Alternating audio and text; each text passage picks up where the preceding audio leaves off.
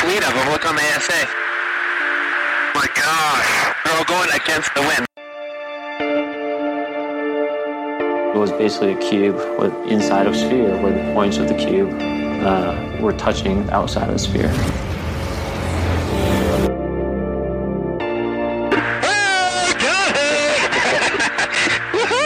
Roger. There's troubleshooting.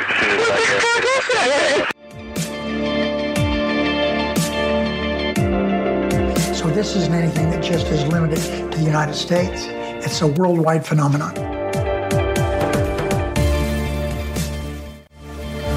That UFO podcast is powered by Zencastr. Zencastr is one of the world's leading platforms for recording and hosting podcasts. Zencastr is a modern web-based solution for high-quality audio and video podcast production. With a full suite of professional tools, Zencastr allows podcasters to quickly and seamlessly record their guests remotely and produce their podcasts in studio quality. Check out the links in the show description to find out more. This is James Fox, and you're listening to That UFO Podcast.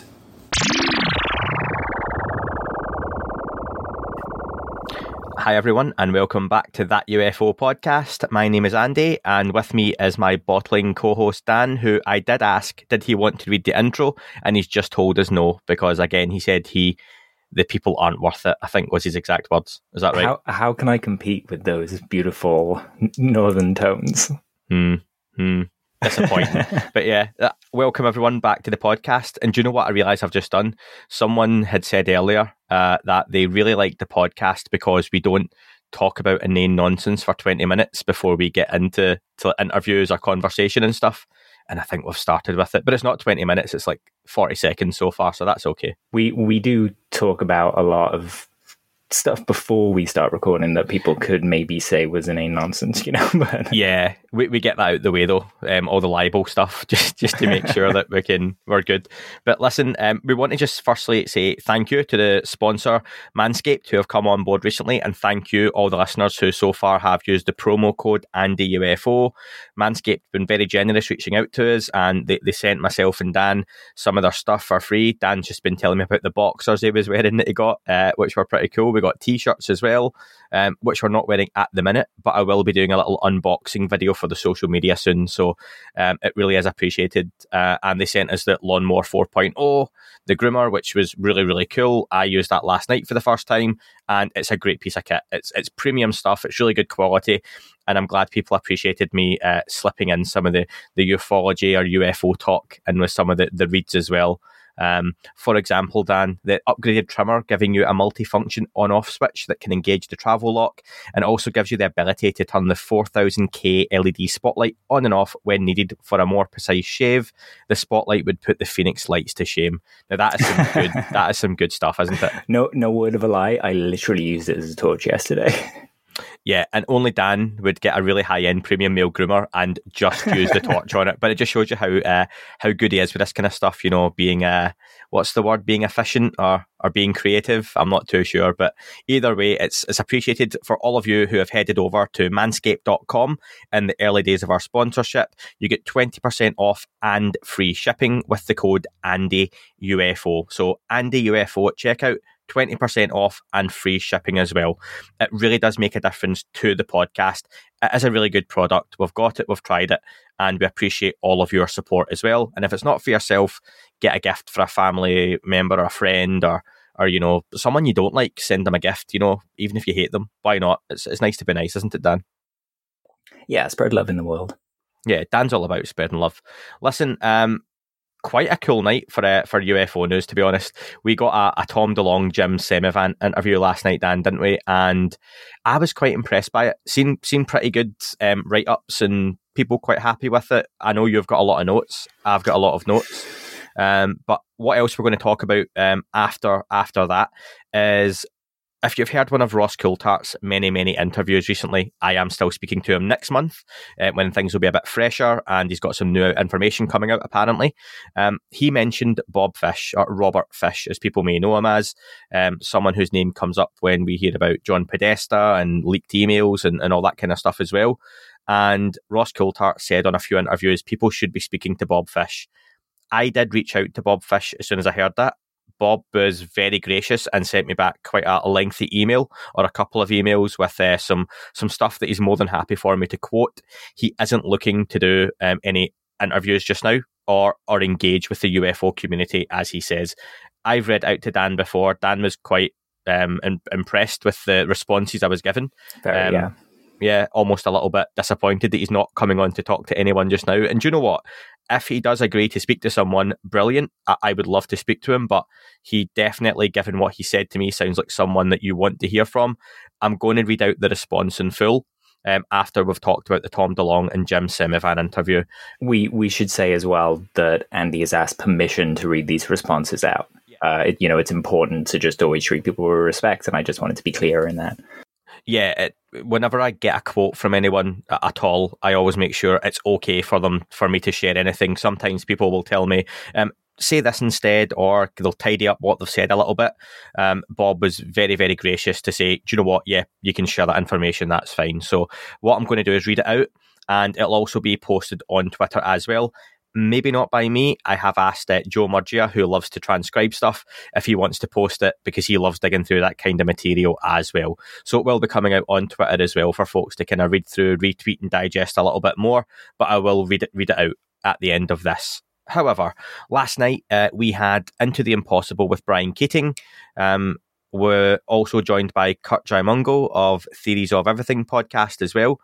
And they had Tom DeLonge and Jim Semivan on for an interview, and there was no Angels and Airwaves chat, no Blink 182 chat. It was UFOs, consciousness, aliens, UAP, and all the good stuff that many of us want to hear about. I'd say there was a little Angels chat, just because there was a little chat about creativity and how it kind of influences, how the phenomena influences Tom and his art. Like I said, there was no Angels and Airwaves chat unless you're Dan and a massive fan of Tom DeLonge, proper fanboy, where it was like, oh, Angels and Airwaves. Yeah, Angels and Airwaves, Tom. Yeah. Do you know what? If I had Tom on the podcast and he said, okay, I'll answer one question, Dan would totally ruin it with, oh, your next album, what's it going to be like? Is it going to be a creative expression of your... Yeah. But listen, it was really good to hear Tom just coming on a podcast where he's not really done for a while properly, and engaging in conversation. So... you seem to get really good write-ups and good reviews. What were your initial thoughts, Dan, when it finished? I mean, some of the stuff that Jim said was pretty, startling. One of the things we'll talk about, he said during the TMZ kind of marathon a few months back. I forgot, time is weird in the pandemic. But in terms of Tom and how he was, I think this is the interview that everyone kind of wanted from him for a while. And if he was like this on Joe Rogan, where he was a little bit reserved in what he was saying, but a bit more confident in specific places, I think it would have done wonders. I couldn't help but wonder, what if?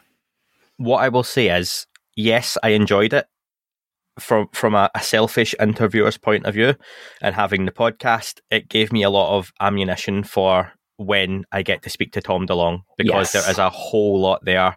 I was, that thing I've talked about where I'm shouting, ask this or follow up on this, and it just wasn't done. And there's definitely, I think, a few things that he mentioned that I was like, you could have got in there, but it wasn't necessarily the audience for that. There's this thing where certain people, like Lou, like Tom, Hal, people like that, they don't like to say what the government knows, but it seems that if you give them a chance to preface it with, in my opinion, they will tell you a lot. Yeah. And again, we have to remember, this isn't a UFO podcast he was on. It was a scientific podcast. Brian Keating announced at the start of it that he was also part of the Galileo project with Avi Loeb and others. He's on the advisory side of things. I believe that was what he said, Dan. Right. Yeah, like a research affiliate. Yeah, so that's good to see he's involved in that. And a self-confessed skeptic, which is great, and that's fine. That's what we need. Someone coming into this who would be more than happy for, yep, there's nothing in it, and we've proved that. But also he's coming into it to say, maybe there is something to it, and I would love there to be UFOs dipping in and out the ocean, or nuts and bolts craft, or non-physical craft materializing in orbit. Spoiler alert. But that's good to see, and that's good to have him on board. And we also had Kurt Jaimungo, like I say, host of Theories of Everything podcast. Hopefully we might be speaking to Kurt soon on this podcast as well. That's early talks for that one, folks, as a bit of a news drop for you. Kurt came into this from a very inquisitive place where you could really see he doesn't know what to think yet of the subject. And you can see the wheels turning in his head, which when you've got a video podcast, it's good to kind of see that on YouTube, where there was a lot of pauses that I think if you were just listening to the audio, you might have been like, why the big gap, or delete that, or a post-production program might remove a lot of those silences. But when you're watching it, you can see he's almost a little confused at some of the stuff being talked about. Not that he doesn't understand, but just from a point of view of, I can't believe I'm talking about this as potentially being real. Yeah, absolutely. Kurt likes to use his interviews as a kind of like office hours. So everything's very conversational, and it's him exploring ideas. And you're exactly right. That's why we get the kind of silences where you can see the cogs whirring. But that's why I really love his channel, because he's thoughtful. And what more can you ask for, That's it. So into the interview, I've got a ton of notes here. I know Dan does as well. And I liked already a few people on Twitter, when I asked them their thoughts, said they hadn't listened to it. They were going to wait on myself and Dan breaking it down for them. So if you've not heard it yet, hopefully we can do it justice. Right at the start, Jim Semivan, who is far more elusive than Tom DeLonge in doing these kind of things, and someone I wish we heard more from. He says early on, when he was first introduced to Tom DeLonge, and Tom was starting to get involved at the level he eventually got to with Lou Elizondo, Chris Mellon, Jim Semivan, Hal Puthoff, Steve Justice, all those guys. He felt Tom DeLonge putting his information together and explaining what he thought had hit the nail on the head with his kind of summary of what the phenomenon may or may not be. And that seems to be quite an endorsement from Jim Semivan of Tom DeLonge's line of thinking, Dan, yeah? Yeah, absolutely. And it was really interesting that Tom followed on from that comment with talking about consciousness and science as, we have them kind of separate at the moment, and they used to be one and the same. And he thinks what's ahead of us is that those things are going to become one and the same. And he explained, which he might have said before, but I didn't realize, that the arts and science in, TTSA, he thinks of the arts as ideas and consciousness. So really what that is consciousness and science. Yeah, and he's kind of getting at the fact that, 2,000 years ago or more, people's way of understanding magic or science was religion, because that was how they could understand things at that time.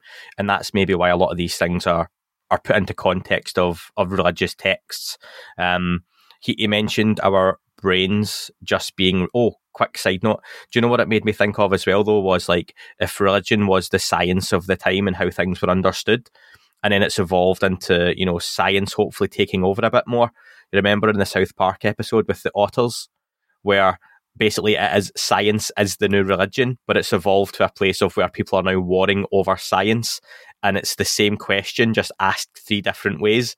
And it's like, that's where you could see, hopefully not, but the evolution of science could go if it takes over as the new religion. But yeah, it just made me think of that, the way Tom mentioned it. And he mentioned initially something I've talked about before, and we've talked about, Dan, on the podcast with different guests, that, as we are some type of antenna,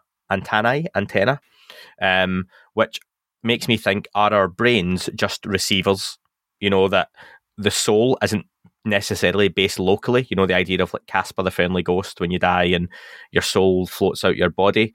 Maybe that's not how it works, and you've talked about the idea before that your brain just receives a signal from somewhere else, and it could be totally non-local, that you're experiencing what you experience as the human condition because you're getting that signal from elsewhere. I kind of got a little bit of that when, again, it's not the first time I've heard this mentioned about being an antenna of some sorts.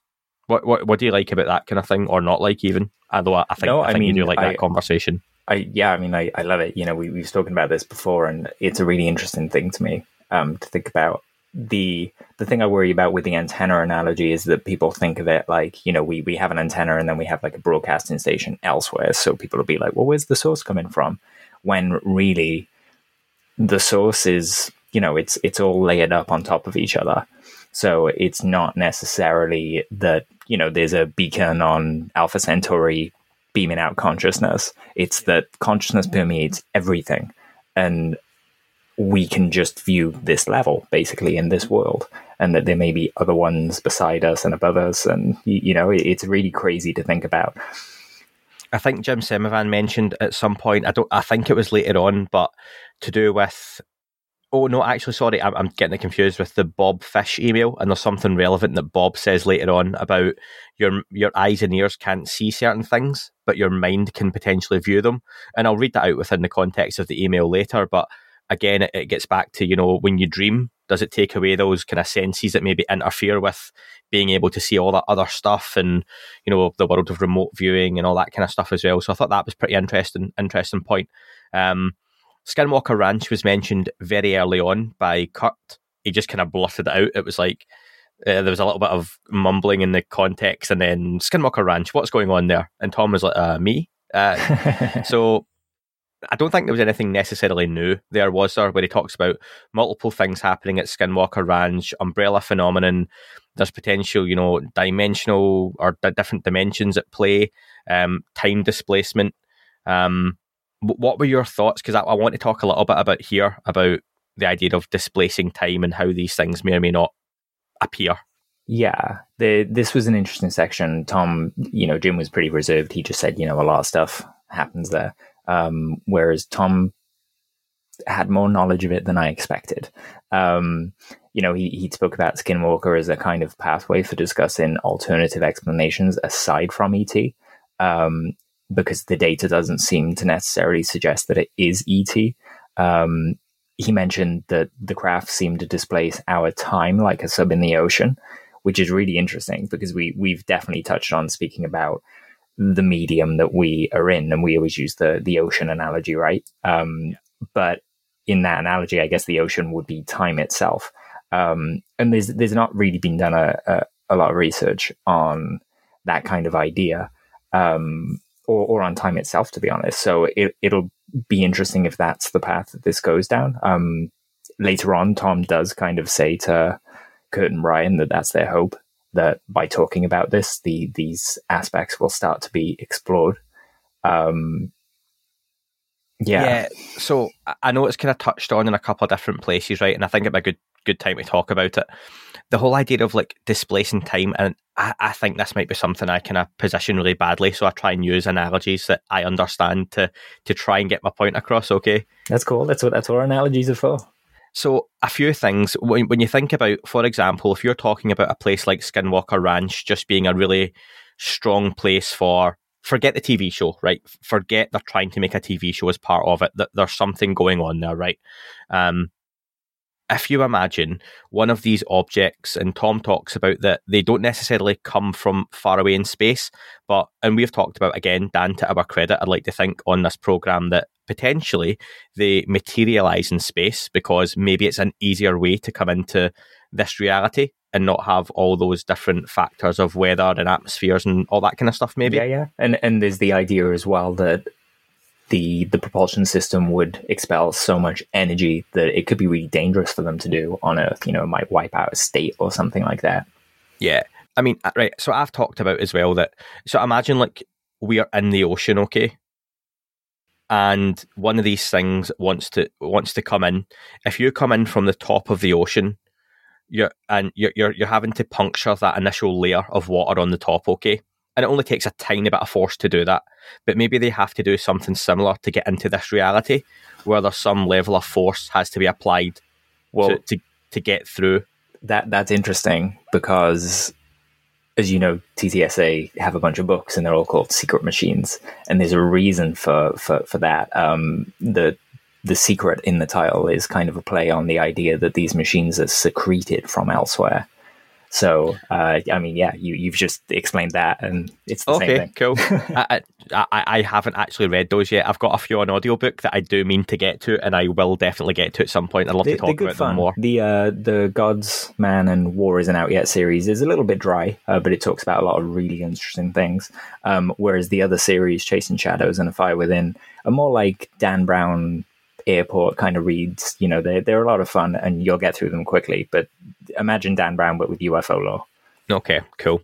So that's my thinking, is that maybe these things sometimes have to push through, and that's why you get the kind of, people talk about gravitational lensing and all that kind of effects, and maybe that affects how we can take clear pictures of them or videos and all that kind of stuff, and why they can look blurry and hazy. So it would be the same as, pushing a submarine down the top of the ocean, the water doesn't go away, it just moves away from it. And you then have that kind of effect of them coming in, and it would look a bit warped and distorted. Almost like creating like an interdimensional viewport that you can move around, but that viewport to us looks like a craft. Hold that, yeah. So my other one is a little bit like, and I think I've talked on this before, Quantum Leap. He goes into a chamber, and the idea is that Al can be in the chamber. If you've not seen Quantum Leap, guy goes in and travels back in time. Great TV show. Go and watch it. Great TV show, yeah. Hopefully they disappointing ending though, I will say. Hopefully it's not ended. Hopefully they bring it back. There's always talk about the way it comes back. Interesting ending. But the idea being that he jumps and leaps into different people's bodies in time and has to complete a purpose to then move on to hopefully try and leap home. Okay. Al, who is his kind of companion along the way, has done. He is accompanying him as a hologram. So he can't interact with the environment, but he can be there with him, and you see Al on the way. And I wonder, maybe is it a way that these things sometimes, especially maybe the non-physical ones, go into some sort of apparatus on one end that allows them, like I think you've just kind of said there, allows them to view this reality, or to some extent see this reality. You know, people talk about orbs and all that kind of stuff. Maybe that's an element of that, and it's how they can kind of come into this space without necessarily physically being here. How about a nice Futurama reference? Can you remember the episode where they make a time machine that only goes forward? Yeah. And they like overshoot the end of the universe, and they have to loop back around and stuff like that. But if you think about that specific craft, that craft was in one place. It did not move. The universe, kind of moved around it. But given that we move through physical space, to anyone on Earth looking at that craft, it would look like that craft was moving. And it would be moving in the direction that, probably opposite to where the Earth was moving and where the universe was moving and everything like that. So and essentially that craft was a viewport throughout time, and it could just loop and loop and loop, and it looked like it did crazy, crazy stuff. But to the occupants, it was perfectly reasonable. There weren't any crazy G-forces because they were still. The physics of that would hurt your head, though, wouldn't they? Like, I'm not a mathematician at all. This is why I'm pleased Brian and, Eric Weinstein and Kurt are kind of getting in on it, because these are the guys who can do the equations instead of just wax lyrical, Absolutely. But yeah, I just wanted to bring that up there as a, speculative piece on that kind of idea, and just to get people thinking a little bit about nuts and bolts craft and traveling from A to B. This is stuff that potentially we have to start looking at. And when we keep hearing things like the universe or the phenomenon is far stranger than we can think of or can perceive or can imagine, it's that kind of stuff where you have to start going, it's not just how we understand things traveling from A to B. It could be all of this or none of what we talk about at all, and something no one's even considered, which is probably just as likely. Imagine trying to, like, say for example, we got the thing they made in Up and a dog could talk. And then you try and explain to the dog some of the things that happens in the world. The dog knows your house. They're fairly familiar with the people inside it. It doesn't know there are billions of other humans outside and billions of other dogs. It knows about birds maybe, but like my dog has a giraffe teddy, but she has no idea the giraffes are real. So there are certain things in the world that they would melt her brain, like, hey, look at this. This is a factory. What's a factory? There would be so much to explain. And it's going to be the same with us in this phenomena. The questions we are asking are they're almost childlike at the moment, just because we don't know what we're dealing with. And like, I think it was Brian said that there's no kind of real lexicon and collection of words that we can use to describe a lot of this stuff. And that's what we need to start building. And once we do that, we can actually start having proper scientific conversations about this stuff. Absolutely. Even imagine going back in time, like 40 years, right? And approaching Steve Jobs and I can't remember, what was the other guy's name who helped him start Apple? Steve Wozniak. There was another guy, but he sold his shares fairly early on, and he probably regrets it for the rest of his life. Was it like $12,000 or something? And the shares are now worth like 300 million, something like that. Ridiculous, yeah. But well done that guy for helping start things. He's won morally, yay, go him. Yeah, but imagine going back in time and going to them and saying, okay, I've got this idea, like I'm from the future and it's an iPhone, and they'd be like, okay, and you're telling them what an iPhone does, they'd probably love it. And then they say, okay, how do we make it? You couldn't tell them how to make that. You couldn't tell them how it works. But you could influence them in a really subtle way. There was a part of this conversation, the interview with Tom and Jim, that was really interesting, where Jim That's what I was going to get to, but I'll let you carry on. I know what you're going to say. Whether the phenomena was a kind of, it was just trying to impact us on a socio-cultural level. You know, he said, what's the point of a cattle mutilation? Well, we're sat here talking about it and talking about concepts that really stretch our understanding of the universe. And this kind of conversation is what advances us. And in your example, going back with an iPhone, you know, if you went back to Steve Jobs with an iPhone and you tried to explain it, he wouldn't have a goddamn clue how to make that thing. But you could say to him, every single person in the world has one of these. And he'd go, whoa, what? We can make computers for everyone? And then you kind of have the reason of being for Apple. And then their goal is to make computers for everyone, you know, not to make the iPhone, but to kind of proliferate that technology and impact our culture. So it's interesting, you know, you can kind of pull a broad stroke from the influence. And that's I'm glad you said it. That's where I was going with that you couldn't explain it. You couldn't go back and tell them how to do it. You don't have the wherewithal and the know-how, but you know what it is and how to use it. And maybe some of the stuff we're getting, like Jim says, and you've heard this before in other interviews, is the fact that it's there to give us something to look at and talk about and start to work out, and maybe it advances our technology in some way, shape or form. If Roswell had been a crash that was deliberate, that we then used some of the technology to make the first computer chips. Do you know what? We never made anti-gravitational craft that could fly through the solar system, the universe, or different dimensions. Not at that point in time, maybe, but it did let us start to make or develop faster computers and a lot of technology that came after that. So maybe that's what they kind of got at in parts of the interview as well. Yeah, they exemplified it at one point with talking about Project Galileo and saying that if Project Galileo gets one photograph, that is permission for every single scientist on this planet to turn their attention towards the subject. And we've seen over the past few years what can happen when scientists do that on a global scale. We went from no coronavirus vaccine to how many have we got now? And we're arguing over the different veracity. You know, it's a problem that we probably wouldn't have thought we would have. Like, we have so much advancement that we can't kind of pass it properly. And it would be wonderful to get to that point with this subject, where they all get involved, and if people work together a little bit and pool the resources. Climbing over each other to be involved in this, because this is huge. And that brings me to another thing that Tom was talking about, where someone said, what kept you up at night? What was it that you were told that kept you up at night? And he had this really great rant where he basically said, I'm not going to talk about that, and then spoke about it. And he said that it was kind of the realization. Well, he mentioned that there might be an influence to keep us suppressed in a weird way where they can take advantage, which I thought was interesting because it kind of plays into the war angle of the book series. Mm-hmm. But he said that once you kind of start to really internalize grok, the idea, that you start to look around you and not really trust your environment. And he said that his mum's, full on Christian, goes to church every Sunday. Yeah. And he said, but if his mum saw Jesus in her house with a crown of thorns floating towards her in the middle of the night, she would freak out. Like, it's a reality people aren't ready for. But it made me think of how religion, it kind of codifies ideas. The Bible isn't necessarily exactly about the stories. They're about the lessons we take from the stories, right? And it kind of codifies these ideas. And we accept them safely in those forms. Like talking about the science of the Holy Trinity is crazy, but it seems like we're starting to get to a point where we can talk about the science of the body, spirit, and mind. And that's really interesting because, as Tom said, that idea, that Holy Trinity kind of links all of the religions and all of the myths and things like that. So it's pointing that religion isn't really about the stories. It's about the physics it's hinting at. Yeah, and I'm going to follow up on the religion point there. Just something that was just said before that. We don't even have to discuss it. I'm just going to throw this in there.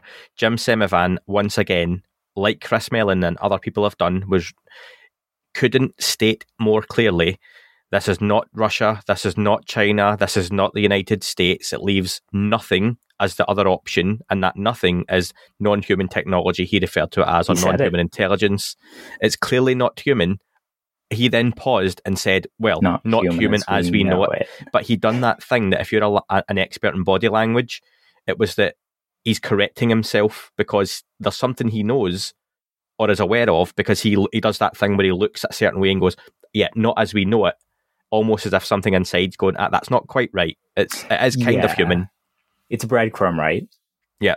And that's the thing, like, the stuff that Tom in this interview kept saying, in my opinion, it's this. Like, Semivan's comments like this fit right in with what Tom was saying. And we've got to remember the statement right at the beginning that Tom hit the nail on the head, according to Semivan. So it's a bonanza of an interview, really.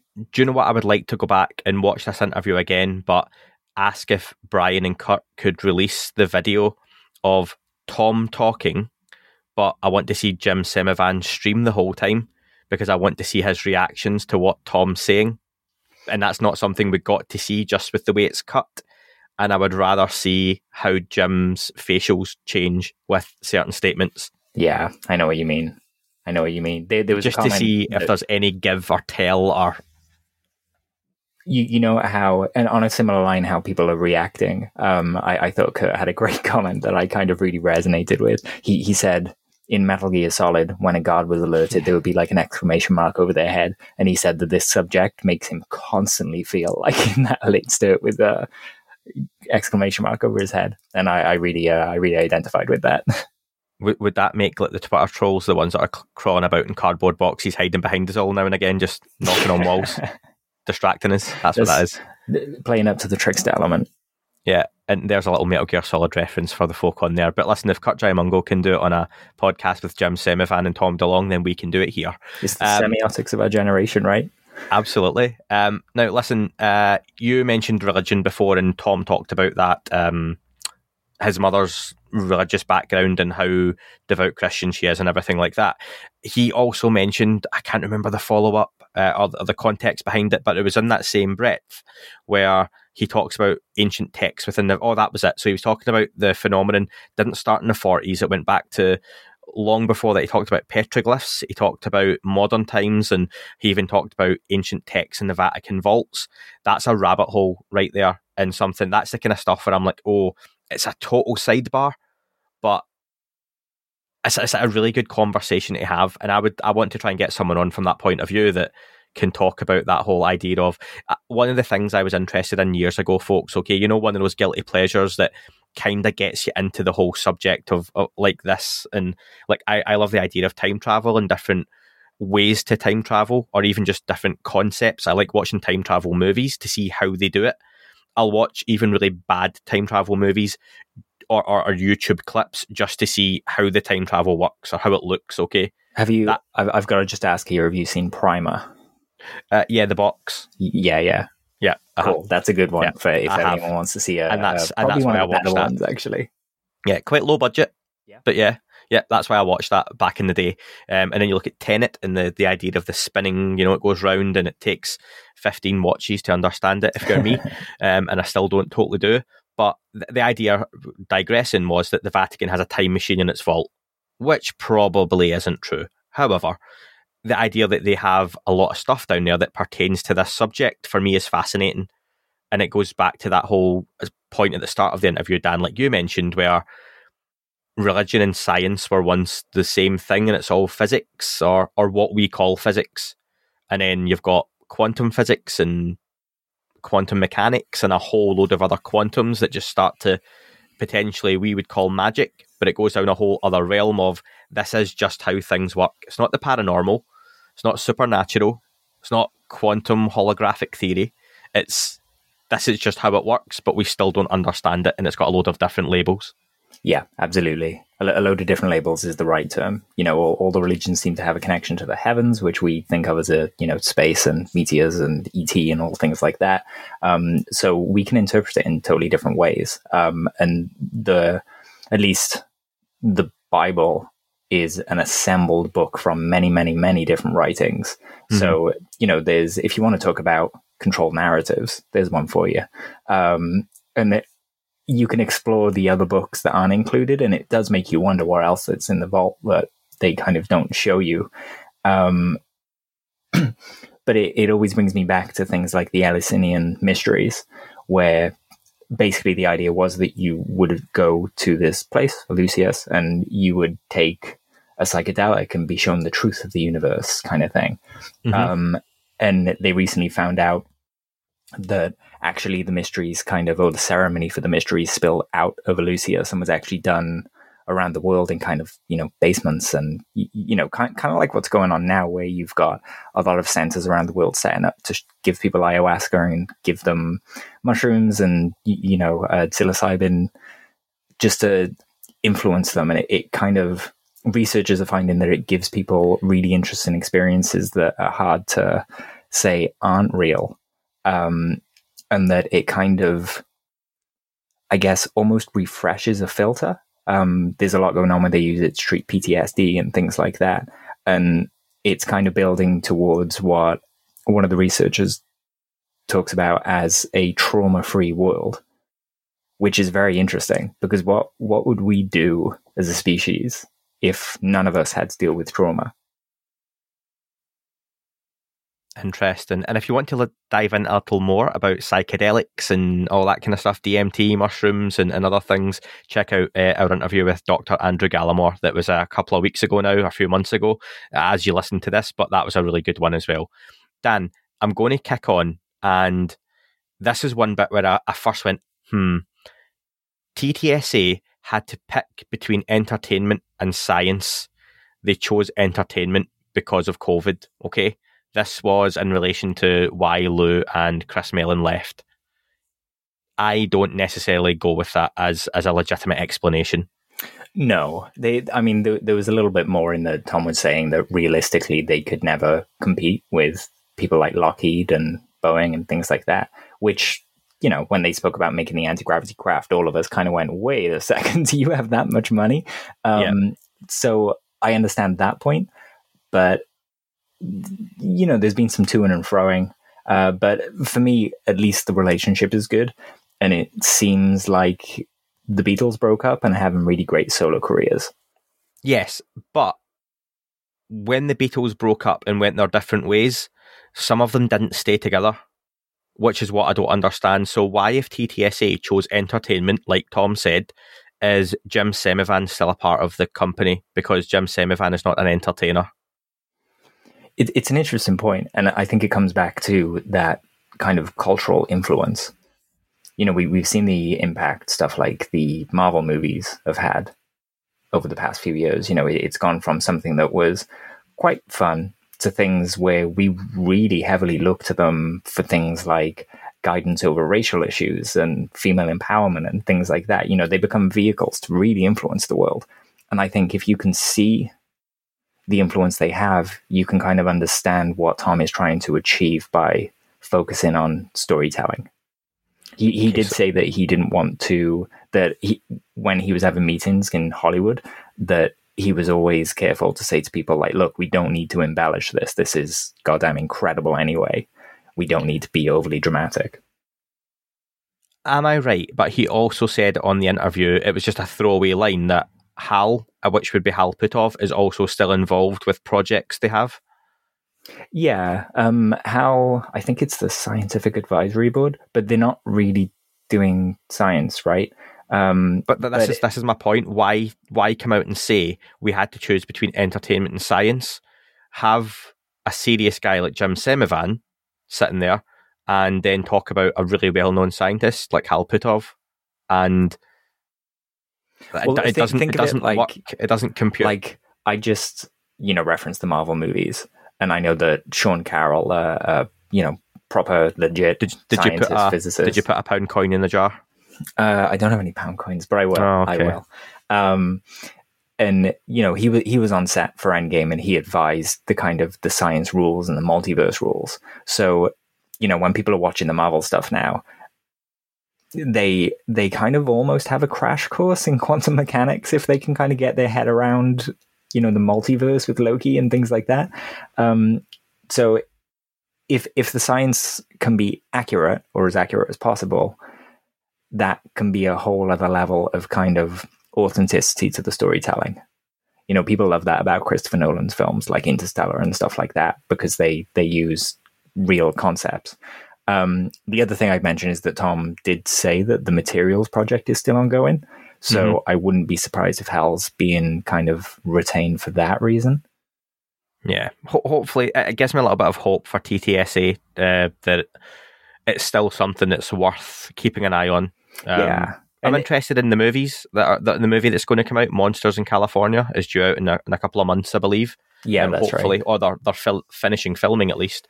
It's post-production just now. Is that right? The soundtracking. Okay, probably soundtracking pickups and effects.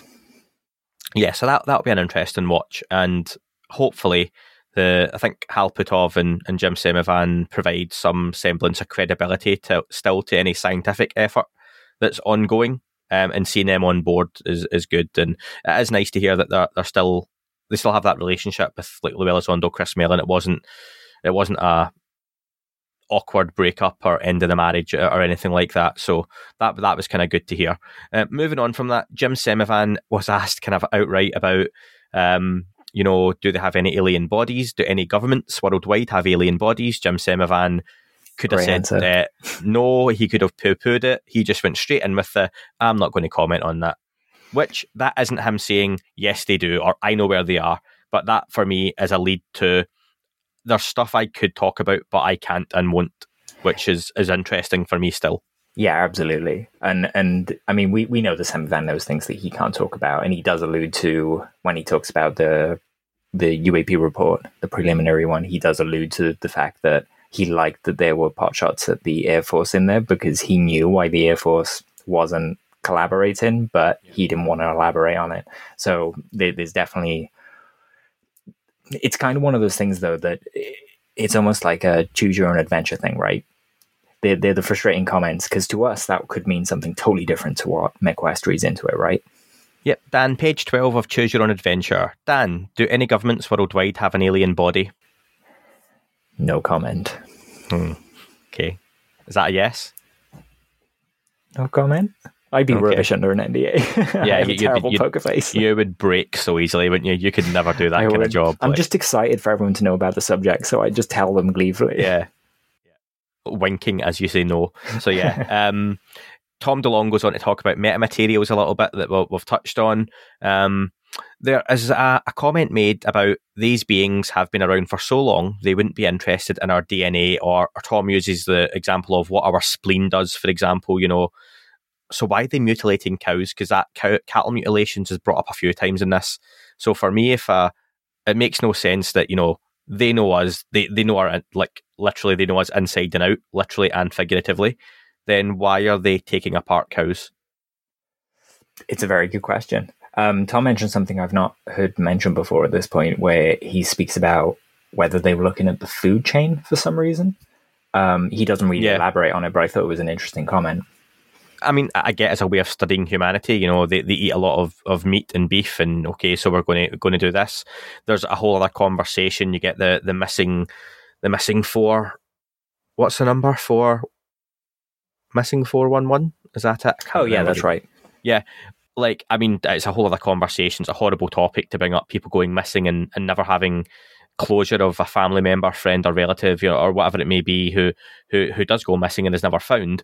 But is there a potential there that some of these are abductions where people are not returned for whatever reason?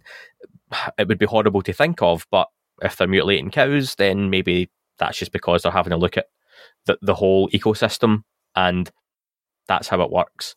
So that's an interesting notion potentially, but it just doesn't make sense to me that they know us so well, but they will still pick a cow up and remove its heart without any incisions, and they'll cut along a cell with better than surgical precision, and all that kind of stuff as well. So that was an interesting one for me. But cattle mutilations definitely seem from anyone who comes out as an expert, not people who are necessarily experts or have books to do with cattle mutilations, but when you hear government insiders or people like Tom DeLonge who are sort of in the know to an extent, they never seem to really give a good reason or seem to admit why cattle mutilations happen. It seems one of those genuine mysteries. Around this point, I got the impression, because Tom spoke about human history and how if you look at our developments, it's kind of us digging through layers. We had the surface world, then we started looking at bacteria, and then we went smaller to atoms, and now it's a quantum, and it's kind of us coming down and down and down. And he says that next is consciousness. And I kind of took that as him suggesting that there would be reasons for them taking the cows that we just can't understand from our point of view. It's a funny one, and do you know what? It's given how long the podcast's been going now, I probably do need to have that kind of deep dive into the conversation. But that's something we'll have a little dig into, because Dan and I are at some point in the next few days going to be having a chat around future guests and stuff. So more and more of you, when we give shout outs for suggestions, are getting in touch, which is great for this kind of stuff. So if there are anyone from a guest point of view you want to hear from, I mean, you can tell me Tom DeLonge and Chris Mellon and Bob Lazar all you like. Don't think that I'm not trying to arrange those. That is absolutely it. But if there's someone that you think doesn't get a lot of attention or as much attention as they should, then please give us a shout. We're more than happy to talk to people that aren't necessarily big names. That's not why we're in this. We just want to hear some interesting points of view and conversations. So please kind of drop us a message in any of the usual channels. Especially if anyone's listening and did any work on the hairstyle and lights, we'd like to talk to you. Oh, Dan would. Yeah, no, I'd like that as well, yeah. Interesting comment was made about stuff being picked up by satellite. Again, this is something where we've touched on before. Can we just go back just a little bit? Because there was another comment that... no, we have to keep moving. Time only moves in one direction. It was the bodies question. Go on. And Tom basically kind of... He didn't say, yes, we have bodies. He said that the steps that he's seeing happening now are the logical steps that might one day lead to, hey, we collected some stuff. Look at this. Yeah. Which I thought, again, really, really interesting, because he could have said no, but instead he kind of said, well, if they did, this is kind of how the process would look. Because he kind of got at the point of, and when he says stuff, what he means is potentially some crashed material, potentially an intact craft, and potentially the question a body. Was literally about bodies, so stuff I would take, definitely in that context. Absolutely, and the idea being that he mentioned the context behind that were, several steps behind that sort of announcement or unveiling or disclosure with a capital D is because they might not understand what it is. And it's not a case of they wouldn't want to wheel out, here is an, in quotes, alien body, because the questions would be, where's it from? Why are they here? Where are they? Where are they now? Is there more of them? Are they dangerous? Is it potentially, contaminated? And they potentially couldn't answer any of those questions. And what would the point be? Can you remember us talking about The End of Contact, the book? Yes. Where I was saying the ending was interesting because essentially what they said to the people who'd gone to this other dimension or to another place in space, they said, look, we don't have any evidence for what you experienced, but we believe that you experienced it. Don't go do a press conference now because we can't answer anything and we can't prove it. But if you will quietly fund your research, and then when you're ready to unveil, we will stand by you. And that's it's about the most wholesome place a conspiracy could start. It might have transformed over the years as it kind of got passed along and people didn't really appreciate that beginning point was always to say, look, let's just take our time and we'll be clear when we can be clear. But now, the military industrial complex comes in and complicates that in a very big way. Yeah. I like Jim Semivan being really honest, and I know some people definitely won't like this. I don't necessarily totally subscribe to it, but I get the feeling, I lean more towards what Jim was saying than not, that the government isn't all powerful or as secretive as some would make out from a totally far extreme conspiracy point of view. When the PSYOP stuff was mentioned, I won't go into detail on that. We talked about that beforehand, Dan, for reasons. Like, it's illegal, and there are still elements of things that the government, especially now, don't get involved in.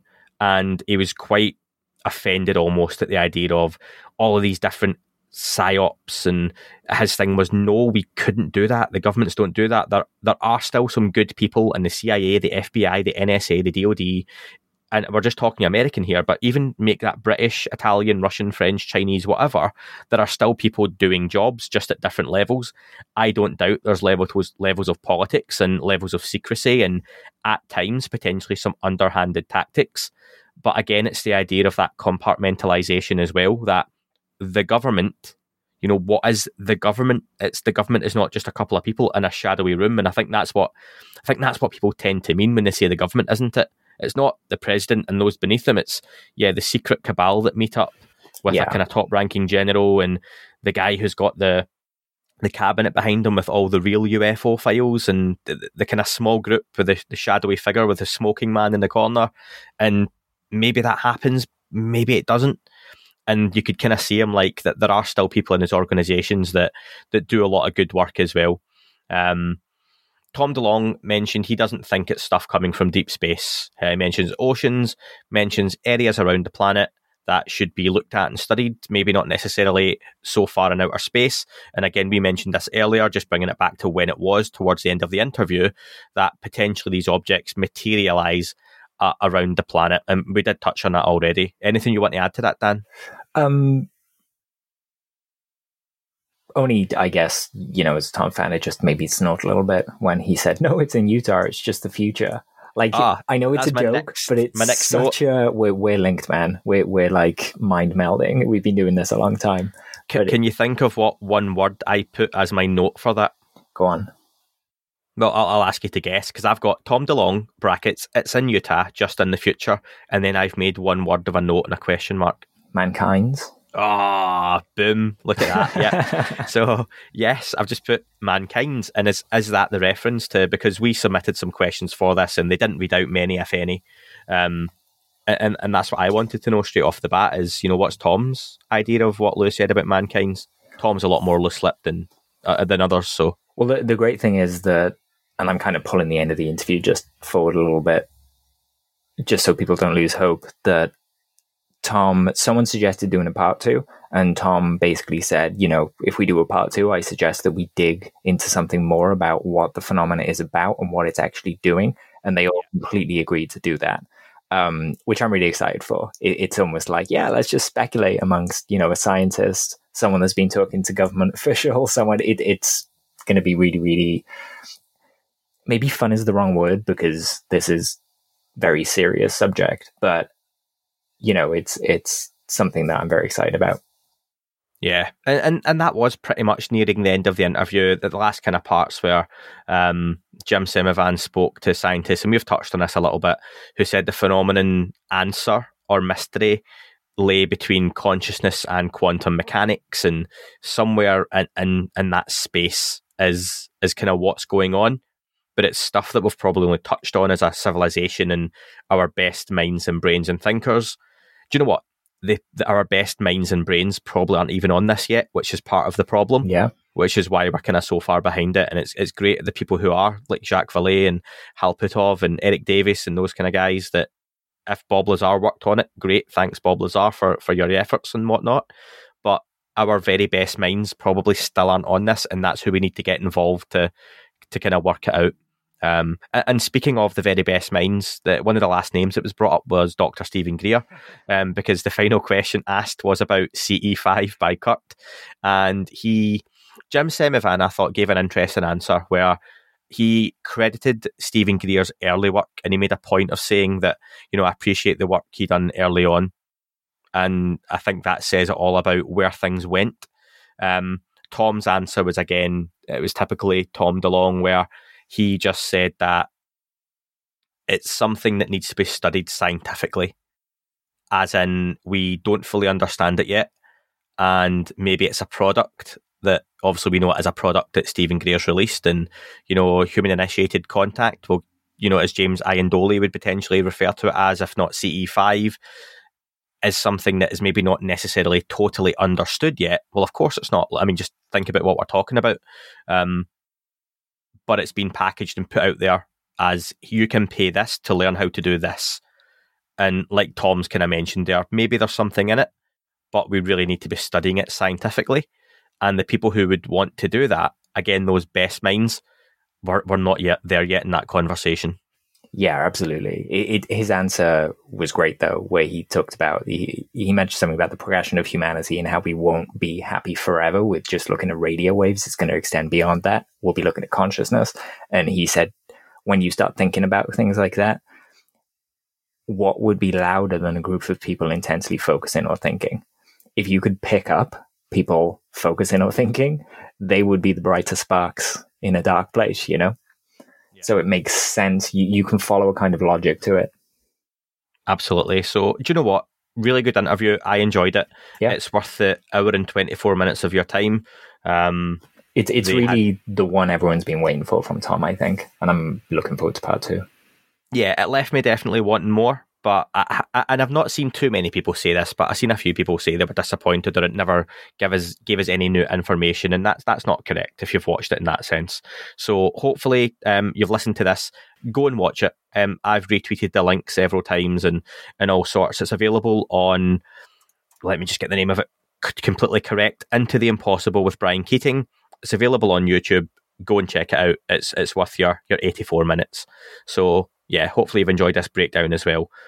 Moving on, Bob Fish is a name that was brought up by Ross Coulthart in several of his interviews, and he was someone who was involved in the John Podesta WikiLeaks, it was WikiLeaks, yeah. Yeah, WikiLeaks. Some of the emails that came out as a name who was going back and forward with, the Clintons and Tom DeLonge back in the day was involved in all that, as well as to discussing the UFO issue.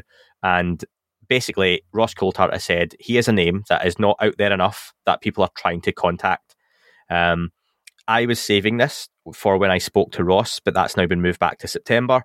I did reach out to Bob Fish straight away as soon as I heard Ross mention this in one of his interviews, and Bob was very gracious to respond to me with quite a comprehensive, a couple of emails actually, and I asked him if I could use what he said as a quote.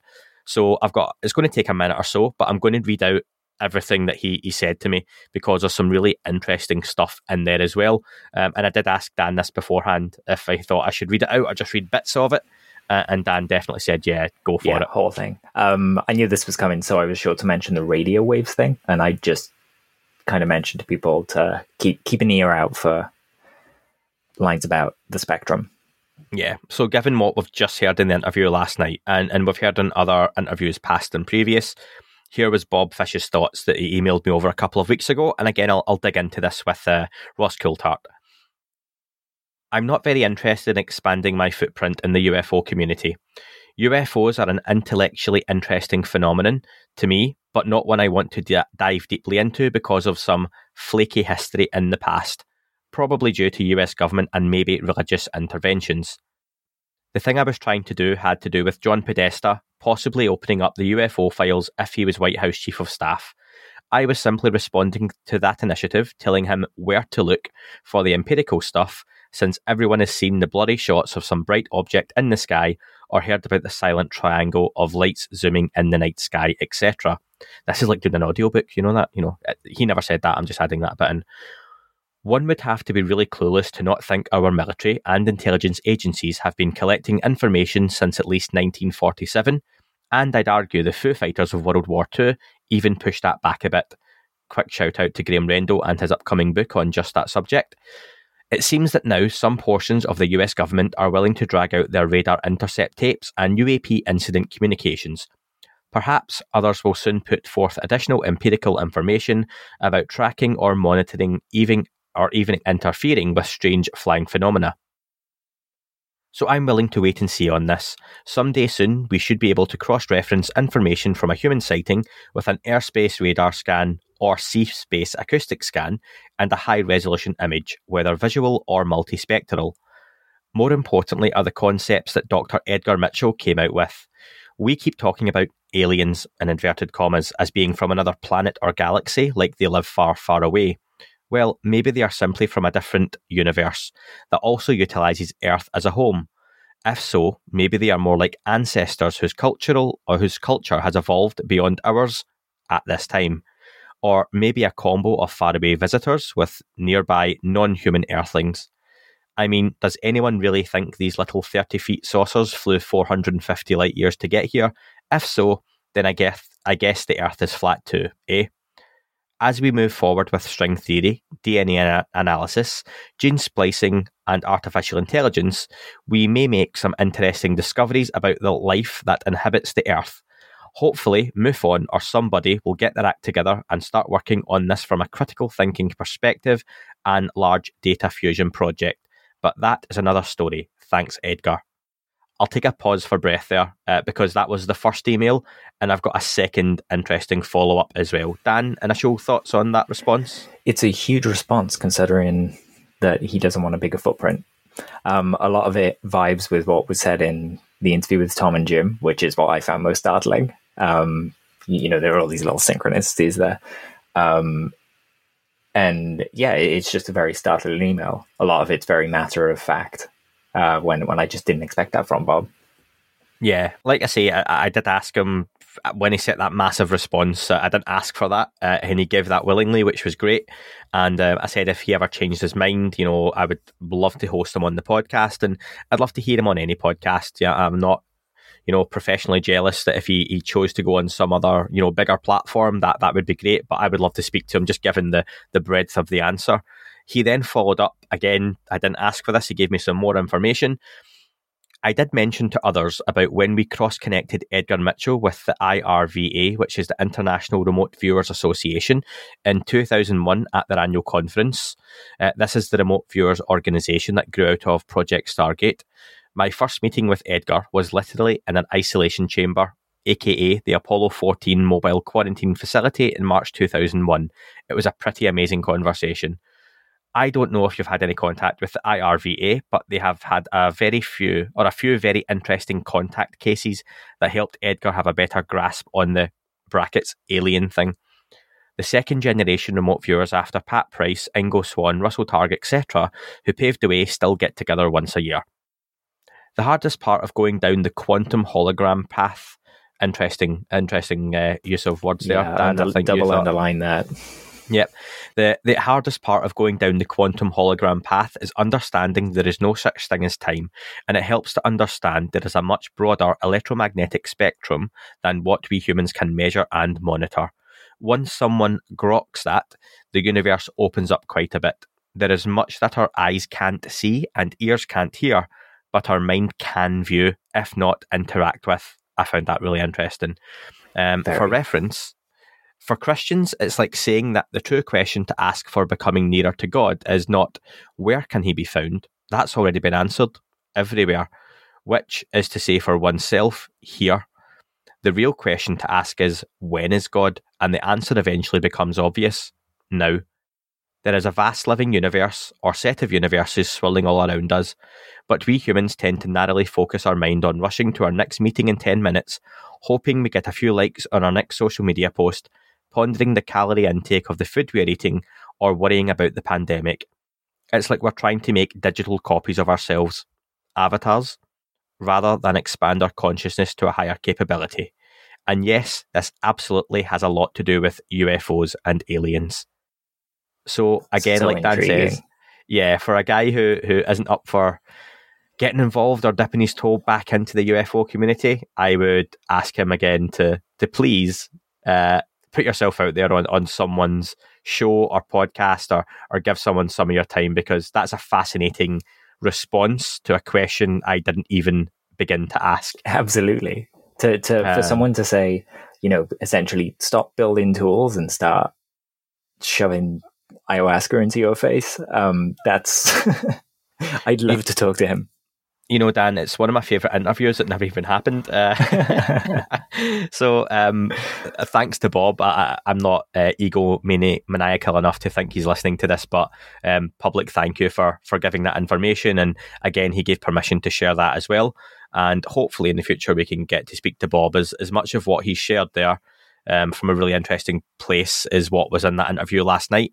And Ross Coulthard is someone who many people are putting a lot of eggs in his basket at the moment. And we will be speaking to him in around 3 or 4 weeks. He vouches for Bob Fish in a huge way as well. So he does, and I'd really, really recommend people read Ross's book. I think I've got about half hour left of the audiobook, but it's really fantastic. He's been very thorough. He hasn't just taken people's words for things. He's gone, over and above where he needs to produce a book like he's done. So it's something that I feel people should invest time into reading. Absolutely. So some really interesting stuff. I did put out onto Twitter to ask people's thoughts on the interview from last night. And I'll share some of those with you now. Craig, who's he was actually the original Patreon of the show. So thanks to Craig, who's stuck around all this time. They needed to do this interview a year ago. Tom is learning from Jim how to sell this better, but is it too late? I guess we find out with the September SEC report. What do you think, Dan? Really interesting. Every year, whenever those SEC reports are filed, it tends to bring, slight little revelations in kind of what their plans are. So I'm always eager to see those. I think it'll clear up a lot of what people are asking about the future of TTSA. Yeah, Joe commented that the interview felt a little light on details. It was fairly introductory for an audience new to ufology. The questions could have been more probing with better informed hosts, but at least TTSA is getting a broader and more scientific audience. Do you know what? I get that. But again, it's not a UFO podcast. There's stuff in there that I wouldn't have asked, rightly or wrongly, because I come from a bias of not everyone knows everything, and this is something I think I had to learn as an interviewer early on, where some of the feedback was I would have liked the more basic questions to kick off with, and I know there's people listening to this that have an incredible knowledge, far better than my own, and I'm lucky to speak to the guests, and for a time I was just asking questions for that audience, but then you realise there are a whole host of people new to the subject or not familiar with a certain guest, and you have to cater to everyone. So I thought they'd done quite a good job of what they asked, and maybe for me what lacked, but we might get in further follow-ups, is a little bit more probing into some of the answers that were given. Yeah, and it's a good point you make, actually, that audience isn't necessarily us. It's not the UFO community. As much as we were there and we were excited, we were all screaming McCaslin in the chat, and that question never came, because it's a fairly, you need to be fairly dug into the subject to understand the whole WikiLeaks thing and the General McCaslin connection. But when you look at that video as an introduction video for people, there are some concepts in there that I didn't come across for years and years and years into researching the phenomena. So it's one of those little breadcrumbs that is going to cause so many people to go off on their own paths and start looking at these ideas. And it's a science channel, so as Avi said, they are the scientists. This is who we want getting these ideas. And you know what? If you get a chance to watch this, and please do go and watch that interview back on YouTube, you can see the chat at the side at the same time, and there's loads of the usual names and faces, or not faces because it's a chat, it's text, but you'll see the avatars in there and the comments, and there's lots of people with an interest in the subject who are involved. Dan was in there, and Gaucho and all those guys as well. But there are other people who obviously aren't interested in the UFO subject, and you do get the comments of, it must be a slow news week having these guys on, because they don't know who they are necessarily, or they don't care, and they see UFO chat as being beneath them. So fair play and kudos to them having that conversation, that sometimes they have introduced guests to a new audience that's not just for UFOs, and people can forget that sometimes, that it's not just for you. I think it's a very intimate medium. Podcasting in an audio form for me is the purest, because you're literally talking to that person. Like right now, I am the voice inside your head. Sorry to freak you out, okay? And Dan is there as well. Time traveling through space and being in people's heads. All of that stuff. You could be listening to this in 1,000 years' time. Say hi to the aliens for me, right? That's weird to think about. It really is. But we're talking to you, and this is for you. You're not watching it as part of a crowd. YouTube, you have the chat function, but again, it's generally just you sitting watching it. So if you're watching Tom and Jim Semivan from a place of knowing who they are and their background and context, you're watching the same interview as someone brand new to this subject who has no idea who they are, but you're absorbing the content in two very different ways. So that's for me what's got to be considered as well. And it's the same, like I say, with an audio format where you're ingesting what from the interviews what you want. So fair play again to Kurt for being a part of that, and also Brian for hosting that. Tom, not Tom DeLonge, but Tom Mosher, he thought thoughts on how dismissive they were of the concept of reaching out or CE5. I know their feelings seemed influenced by their opinion of Greer, but they also made it seem like this was a bridge too far. I think, I suppose from their point of view, they're trying to have Tom talked about the steps that we need to take to get to where we want, and it's a big jump to go, are they from here? Are they from elsewhere? Do we have bodies?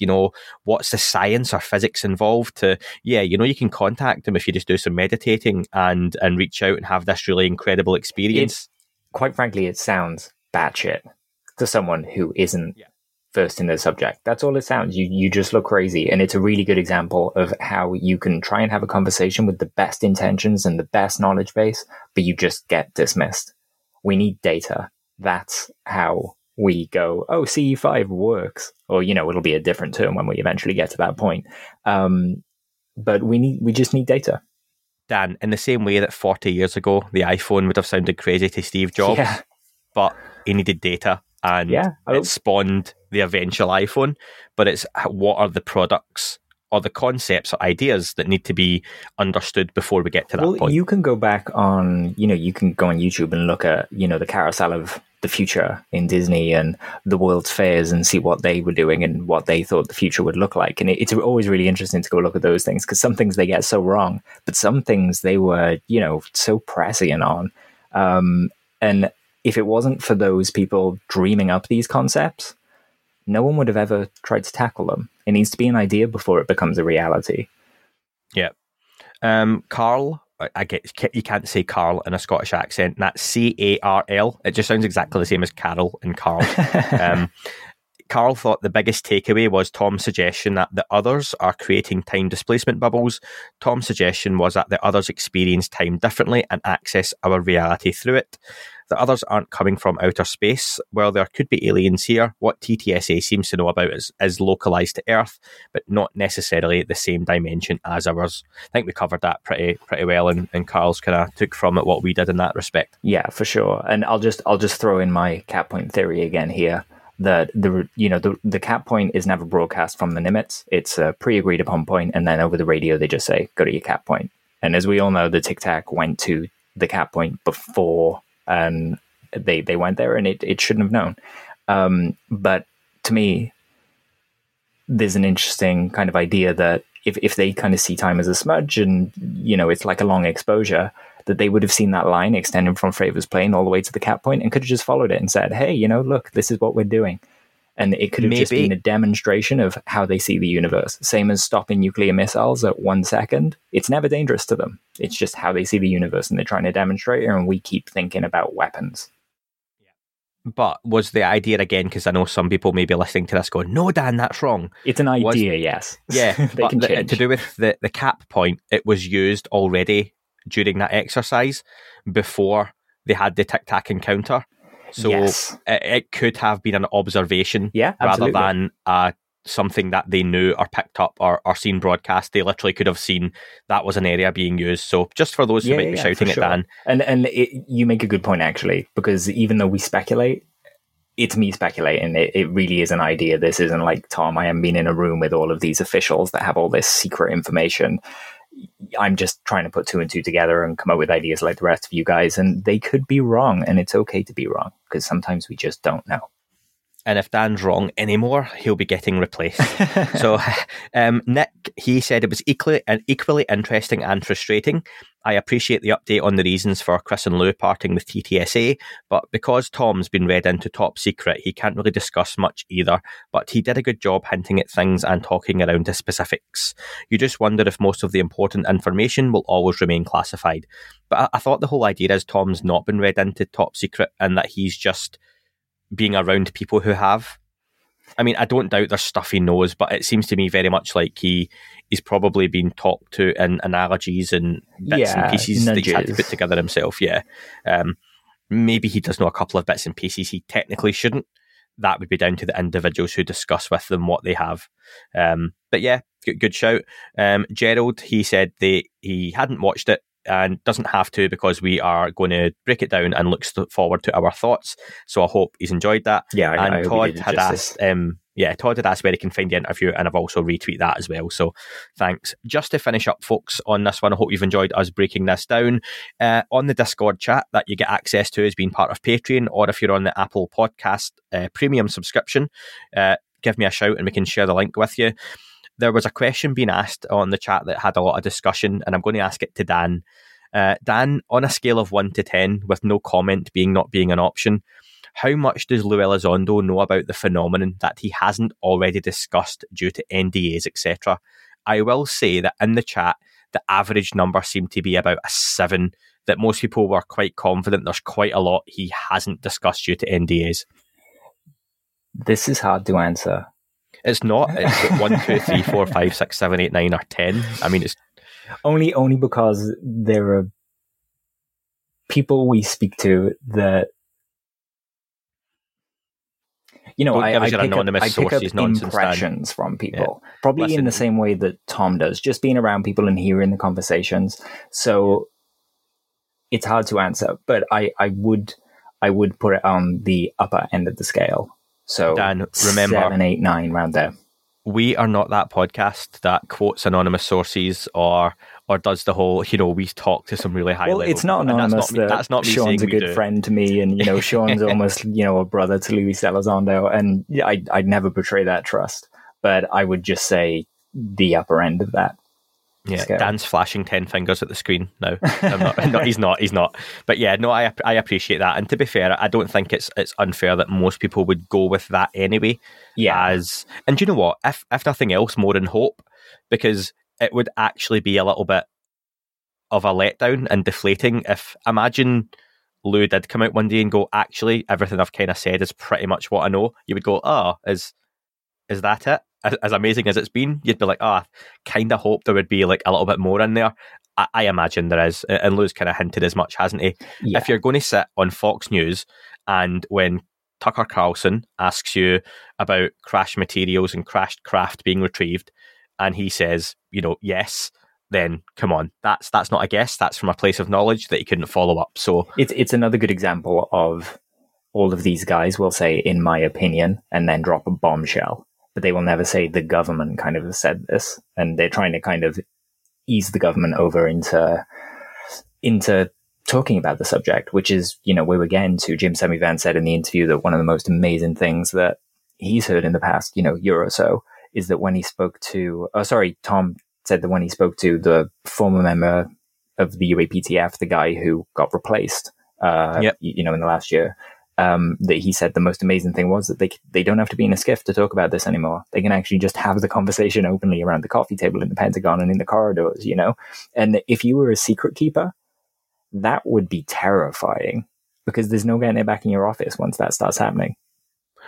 Do you know what we need to find is the person, whether it's Lou Elizondo or otherwise, who, you know, they all seem to have these little bits of information that all, and Tom, this was actually one of my notes from earlier, and I left it out just because doing some live editing while we had the conversation to move things on, I went past it, but all these different generals and high-ranking people and scientists and physicists tell Tom bits and pieces, okay, and he pieces it all together. But it's clearly all stuff they're pretty much okay to say in some way, shape or form. There must be one person who could just say all this at the same time, and that would be really useful. Cough, as opposed Eric Davis, cough. Well, yeah, and maybe that's why Eric Davis tries to limit his interviews, because he doesn't seem to like keeping it all in, does he? No, but we should remember that all of his comments have not gotten him into trouble. Yeah. And if, you know, as far as we know, we don't know what goes on in the background. Sure. Yeah, sure. You don't know that, and this is, I suppose, the kind of darker side to it. But you don't know that Lou and Chris and Eric Davis are anyone really, really involved. And do you know what? Let's put people like John Greenwald potentially in that as well. Don't get text messages or, you know, threatening emails and stuff because of what they're talking about or what they say. What do you think, Dan? Yeah, there's certainly an undercurrent of, I guess it brings us back to things like disinformation campaigns and Richard Doty and things like that, kind of diluting and muddying the waters that we're trying to swim in, and it just makes it harder. Yeah, absolutely. Listen, I hope people have enjoyed the catch up, and it was a good interview. It's been nice to kind of talk through it and pick apart some of those ideas. And do you know what's reassuring for me is when you hear these interviews and it's like stuff we have discussed in the past on the podcast. And yeah, it makes me think that we're along the right lines, and some of these ideas have been discussed at high levels, and there's a chance that maybe some of the things we think are correct, which is comforting in a way. So yeah, all good. Am I okay just to read out something that Jim Semivan said? I think it's a permanent thing to kind of close out with. Please, yeah. So at the end of the interview, they were asked how do people get involved, and Semivan had a kind of little bit of a rant that I wrote down because I thought it was just great. He said, "Don't let the government sit quietly. There are human beings that work there, and they get distracted. There's not much win in it for people to start talking about this subject when it means they can't get their job done. Don't let them live this down. Bring this up in a debate, in the press, to the president, to the PR. We're quiet and complacent after getting a report that says it's real, and it blows my mind. In my opinion, they know a hell of a lot more than we know. Black programs don't tend to have a mechanism for public releases, so we need to apply pressure, and finally they will act on the will of the people. The government doesn't own this data. It doesn't own the subject. It's appearing to everyone, everywhere. And we won't discuss classified info, but the public has to know that the consensus reality we all agree on isn't right." Nice way to round out. Just a very quick update, as Joe Murgia has messaged me as we are finishing up. He's not going to tweet the stuff because it's quite a comprehensive email that I read out before from Bob Fish. He is going to put it on his next blog. Cool. And he will kind of share his thoughts on there too. So he's very much appreciated. Yeah, it's some good. So again, he will have that on there if you want to read it in text form as well, folks. Dan and I will be recording some more shows coming up. You've got the listener call-in part 2 due out in a couple of days' time. We're going to do that long-awaited What If Day After Disclosure pod as well. And the Futurama one is still happening. People are asking about it, but we are going to do it. It's just getting to it, but we are going to set aside time for it in the next few days as well. So lots to still come this month, and hopefully I can announce who's doing that special listener Q&A soon with us as well. Or maybe more than one person. I don't know yet. We'll see. But anyway, cheers, Dan. Thank you. Thank you. Speak to you soon, folks. That is all for this week's show. Thank you very much for listening. Please remember to leave the podcast a review on your chosen platform. You can like, retweet and subscribe. That would all be very much appreciated. The shows are being uploaded onto YouTube as we speak more and more. You can sign up at patreon.com/thatUFO podcast to access the shows ad-free as well. Please get in touch on Twitter, Facebook, Instagram, That UFO Podcast. Of course, on Twitter, it's at UFO UAPAM. And again, folks, as always, keep looking up. You never know what you might see.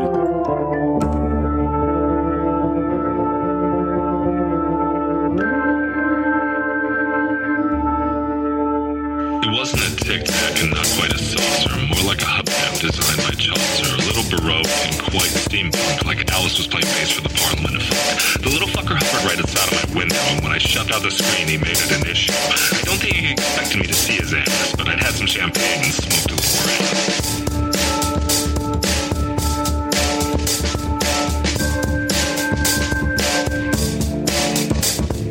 Meditative game of state full-on meta. Can't imagine how it could have been any better. I got to the top of the stairs and there he was. Like, you awake? I was about to abduct you, cuz.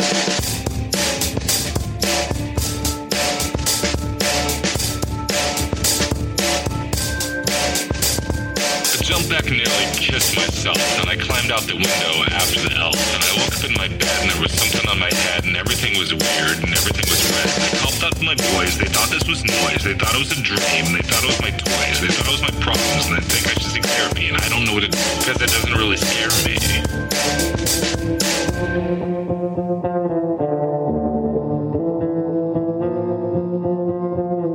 If you really want to know who I think may be, I think it's you and me and us and we and him and her and that and she and that thing over there and what's that, Jake?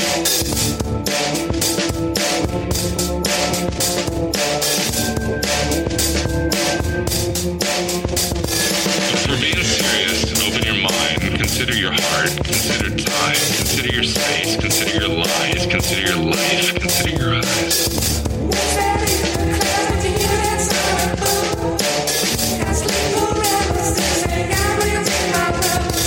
It wasn't a tic-tac and not quite a saucer.